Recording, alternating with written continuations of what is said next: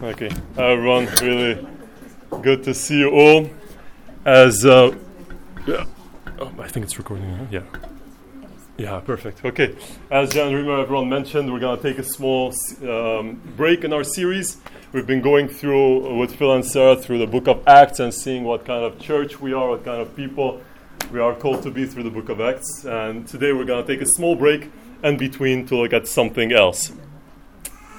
And so, a small, a mild confession I have to make that I think I am, mildly addicted to my phone, right? And, there's some interesting situations where, it's become, where it's become automatic. I go to the bathroom and somehow without even thinking of, I take my phone, up there, right? But I felt a bit better, I have to say, that I was at the airport the other day and I was at the men's section. And on one of those standing things, and the guy next to me was obviously peeing, but also playing with his phone at the same time, And so I said, man, I felt good about myself. I'm not there yet, so I'm okay, But it's quite interesting, because sometimes I just sit there and, my hand as if alone goes and grabs the phone, And 5 minutes later, again, as if something really important has happened, in between.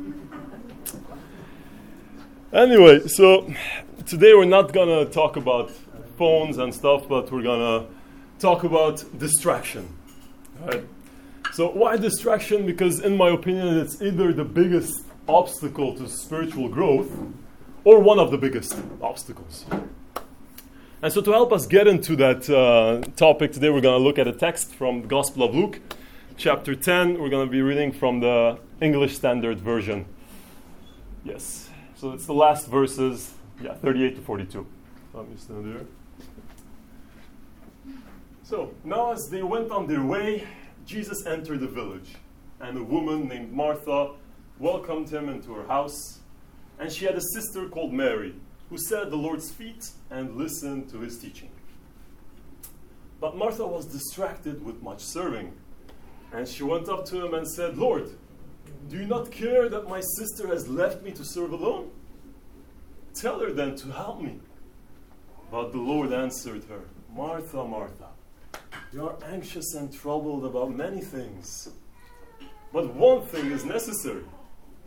Mary has chosen the good portion, which will not be taken away from her." I just really love this. This picture that we have of Mary sitting at the Lord's feet and choosing that better portion, right? And Rose has a favorite song which has become also my favorite. And I'll just read the lyrics because it's so beautiful and it so describes what's happening in this text. It says from Kim Walker-Smith, called "Just Be." And it says, "I'll just be here at your feet. Just be here on my knees. Here in your presence, I am complete. Jesus, you're all that I need. There is nothing more. There's nothing I want more, because nothing matters more. Right now in this moment, God, you are here, and there's nothing that matters more." And it's just so beautiful, right? Describes really this picture that Mary has left everything aside, right? And I said, okay, everything aside and just be at your feet, Lord, listening to you, being in your presence, right? It's like Psalm 27 says, right? I'm paraphrasing, "One thing I crave from the Lord, it's to be surrounded by his presence every moment of my life." And so going into the text now, it's clearly Martha's house, as the text says, and Mary is Martha's sister. And so you never blame a Middle Eastern person, right, of entertaining her guests.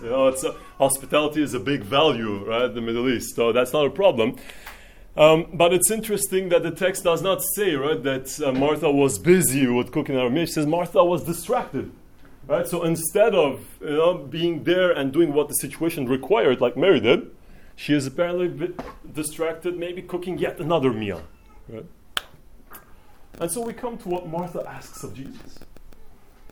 And I think, in every culture, I think we have this that you say something, but you mean something else, or you mean something more.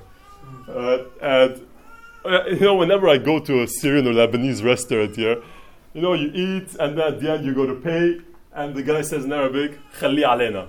It means, leave it on us, So it's the folklore, You say, no, I will pay. No, he says you don't have to pay. No, you'll pay next time. That folklore, right? And of course, at the end, you have to pay. But I've always entertained this idea. What happens if a non-Middle Eastern goes, and it says, well, that's really kind of you. Thank you. See you next time. I don't know.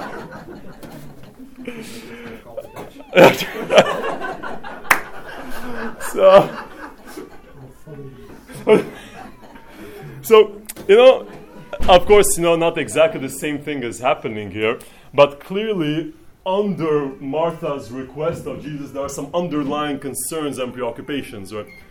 So Kenneth Bailey, American theologian, excellent scholar of the New Testament, who has spent 40 years in the Middle East, right, is very helpful in this. So he says, okay, this is Martha's house. Mary is the sister of Martha. Mary is sitting at Jesus' feet, and sitting at the rabbi's feet meant, becoming a disciple or being a disciple.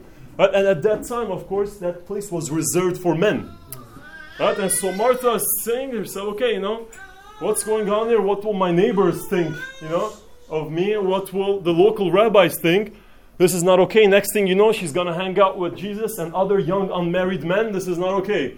Right? So she gathers herself, goes to Jesus and says, well, Jesus, apparently my sister is listening to you.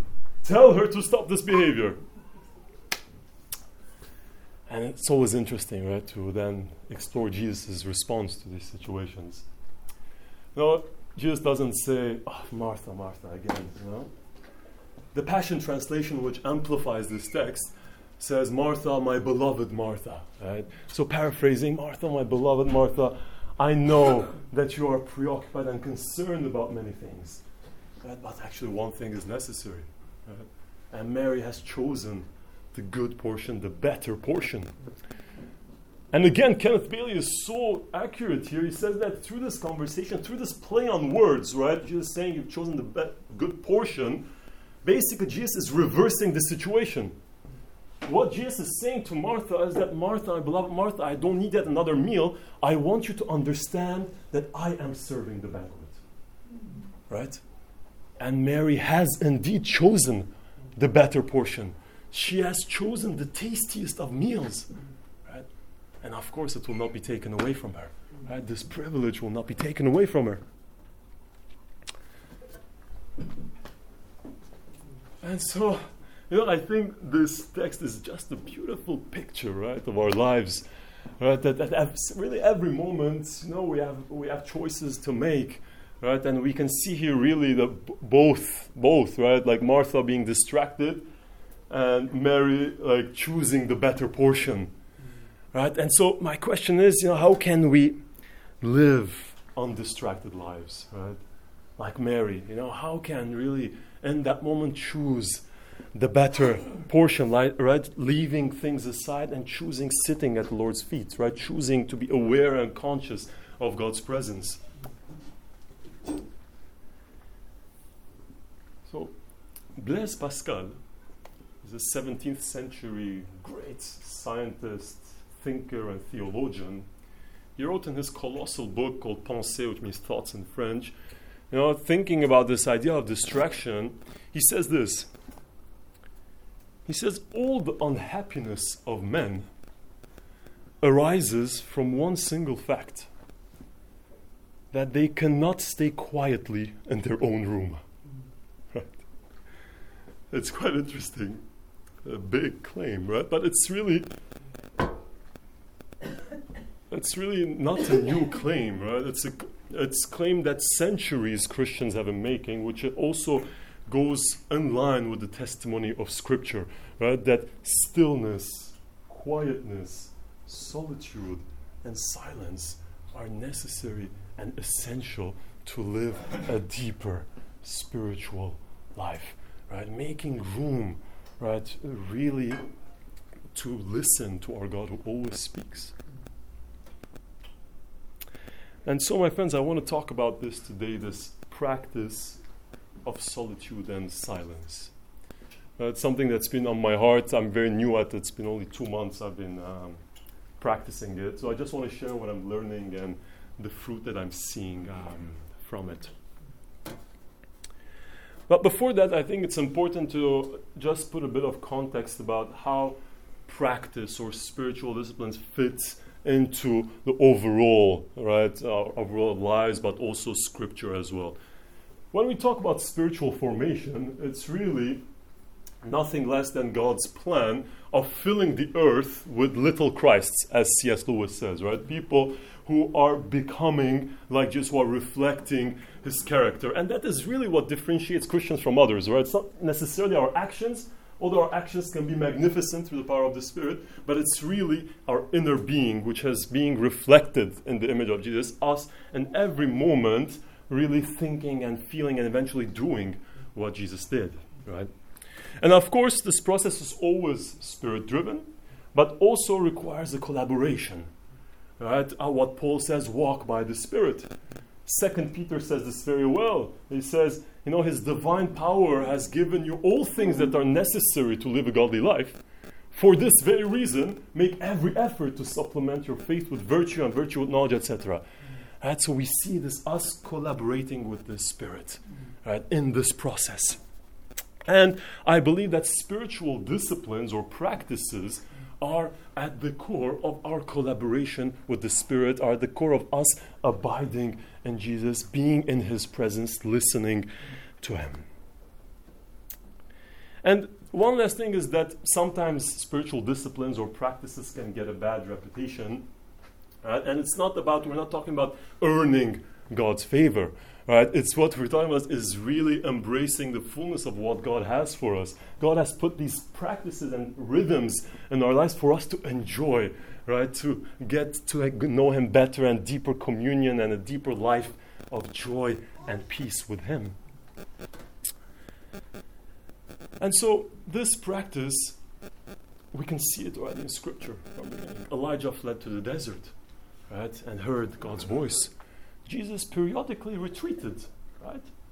And ultimately, before the beginning of His ministry, He retreated to the desert for 40 days, right? And the desert is not a place of weakness. On the contrary, it's a place of determination and strengthening. Right? That's where He had the determination to start His ministry and was victorious against the devil, right? But also take later on, centuries, the desert fathers and mothers, right? 3rd century, people who chose and heard God's call to go into the desert and form a community, right? And live a life of solitude. There was a prominent figure called Abba Anthony in the desert fathers, called Father Anthony. When he heard God's call to retreat, he spent 20 years alone in solitude. And when he came out, he was a completely transformed man. And people flocked to him to be inspired. And at the end of his life, he again chose to retreat into his solitude. And when people came to ask, where is Abba Anthony? Where is Father Anthony? He said, well, where God is, Abba Anthony is. And so this man chose to spend his rest of his life being consumed by and in the presence of God. And so what I'm saying is that this practice is anchored in Scripture, but also really practiced by centuries of Christians and in the Christian tradition. And so choosing this life-giving practice, again, is really responding to God's invitation to lead a blessed life. And when Jesus talks about blessed life, is really the highest state of well-being which is possible for human beings. And one more thing, it's really these practices are nothing really out of the ordinary when you think about it, right? It's really, we find these basic principles also in life in general. Like take sports, for example. Right? When you love a sport, you train more and then you come to know the sport. You love the sport even more. I'll pick on my 2 brothers-in-law since they're here. I don't want to miss the opportunity. No, they both love football, Ada and Oliver, and they're really great football players. And they play in the same team together every Saturday. And 2 weeks ago, they went there and it was cancelled or whatever. But they have this passion inside, and so they felt they had to do something similar, right, to exert that passion. And so they chose to go pony riding. Right? You can't blame them. No, I'm just kidding. They went mountain biking. That's not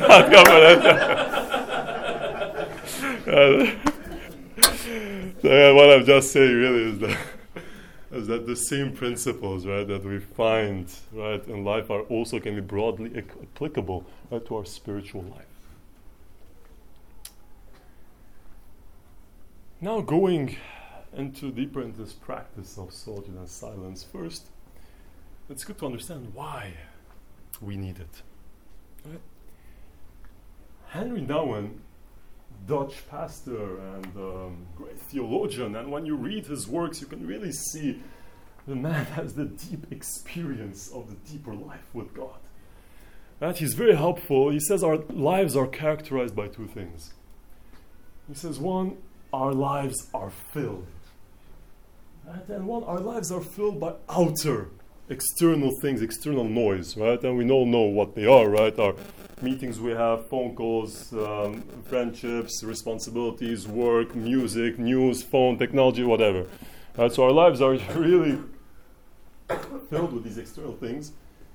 But also, importantly, our lives are filled with inner noise a lot, right? And what I mean with that is that we spend, at least I'm talking for myself, I tend to spend time preoccupying about things, right? And the word preoccupation is interesting. It's basically occupying your mind and time and space before you actually even get there, right?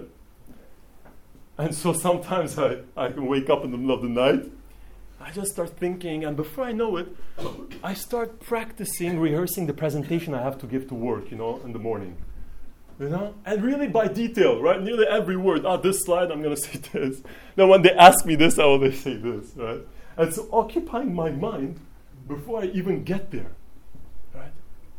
And so, my friends, when we let this outer noise and inner noise, right, really cloud ourselves, right, we come and slowly tend to become deaf to God, right? Deaf to the voice of God.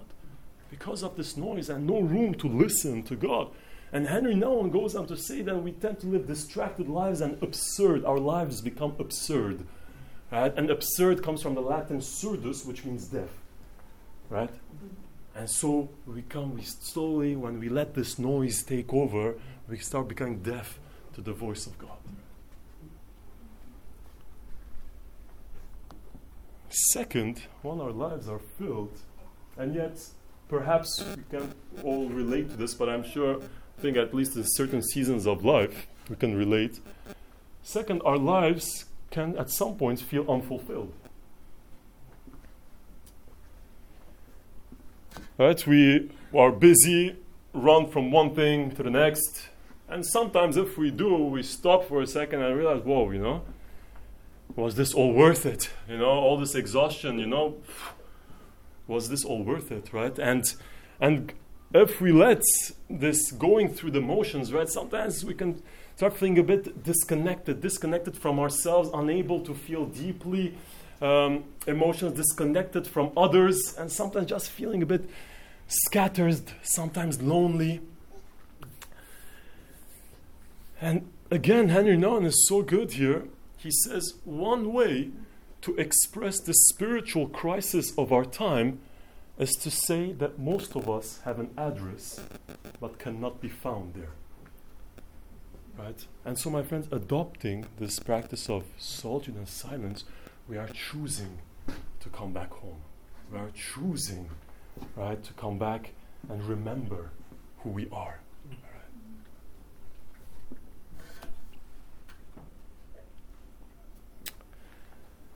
And so the first time about a year ago when I started this practice, I stopped quite fast because when I was just sitting down, then all different kinds of thoughts start coming in my mind, even fantasies, things I was ashamed of. And I just didn't want to, I didn't feel it was okay for me to think this thing, so I would just get up, literally start doing the dishes, start distracting myself, right? And now I'm just learning to see them pass by, right? That God is greater and all these thoughts of mine, right? But really, it can feel like a furnace sometimes, that place when we just stay still, right? We choose to do really nothing, right? And scripture reading can be part of it, right? But the goal is really just to sit and listen to God's voice, meditate on His Word, and see what He's saying to us.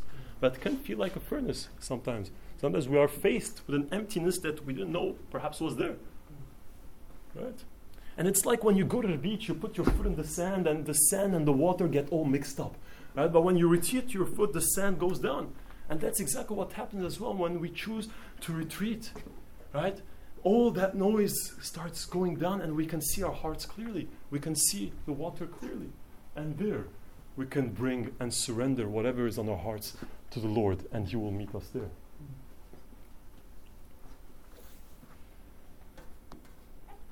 My friends, finally, the solitude, the practice, as a place of liberation. Right? I think we can all more or less agree that when we give so much energy to something, right, we can start getting a bit attached to that thing. And when we let the attachment grow, right, we can see ourselves being, identifying with that thing, whatever it is, maybe our accomplishments, our reputation. And when we let ourselves be identified too much, we really become somehow our successes or our accomplishments or whatever it is, right? And so when we, for example, become our accomplishments, productivity, or we are too attached to our productivity, one day when we're not productive, it can really cut us to the core. And so, my friends, that place when we are alone with the Lord, all those false scaffoldings somehow that attach us and have a stronghold over us start falling down. Right? And Dallas Willard says this so well. He says that in this place of solitude and silence, we come to learn that we have a soul, and that there is a God, and we are His, and that this world is my Father's world, and that is enough. Right? In that place of solitude and silence, we come back home. We come back home, we remember who we are. Right?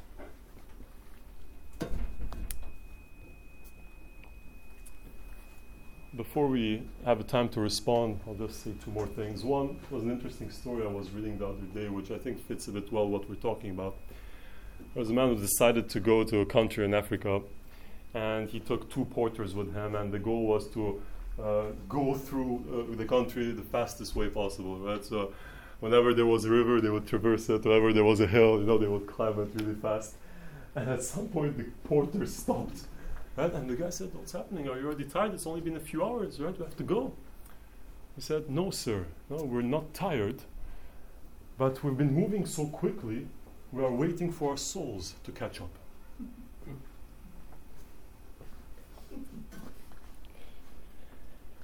So my friends, I encourage you either to adopt this practice or go deeper into it.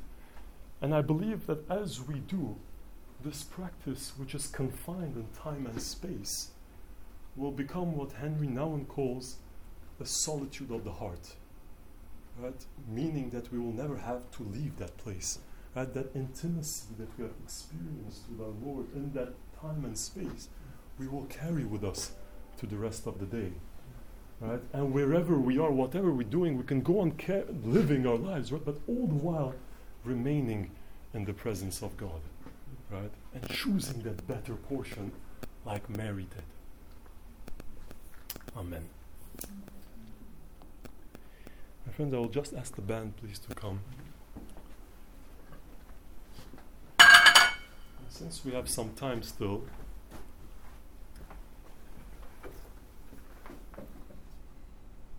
it would just take some time to respond. And in a minute, the band will just play some instrumental. But before we do that, I think this text is a really beautiful one, just to really spend some time putting ourselves in that text. Right? I think that's the beautiful thing about the Bible, is that the characters that are there are just like people, you and me. Right? If we were there, we would have felt the same things as they were feeling right there. Right? So we can very much, right, put ourselves in their shoes, right? And I would encourage us now, if you want, you can close your eyes or whatever, but putting ourselves in Mary's shoes, right? And just being there in front of our Lord. Right? And maybe you want to express what's in your heart. Maybe you're filled with gratitude about something and sharing that with Him. Maybe there is something on your heart and you want to share that with Him. And I'd like to encourage us is that, God comes to us in our thoughts, perceptions, and experiences, right? Our thoughts and perceptions are the substance of our lives. Right? So maybe in this moment now, we will take a few minutes. Maybe God will come in your thoughts and put a thought in your mind or experience. Right? Dwell on it and maybe see if the Lord... I'll stop there. Let's have a few minutes and then instrumental, and then the band will finish with worship as well.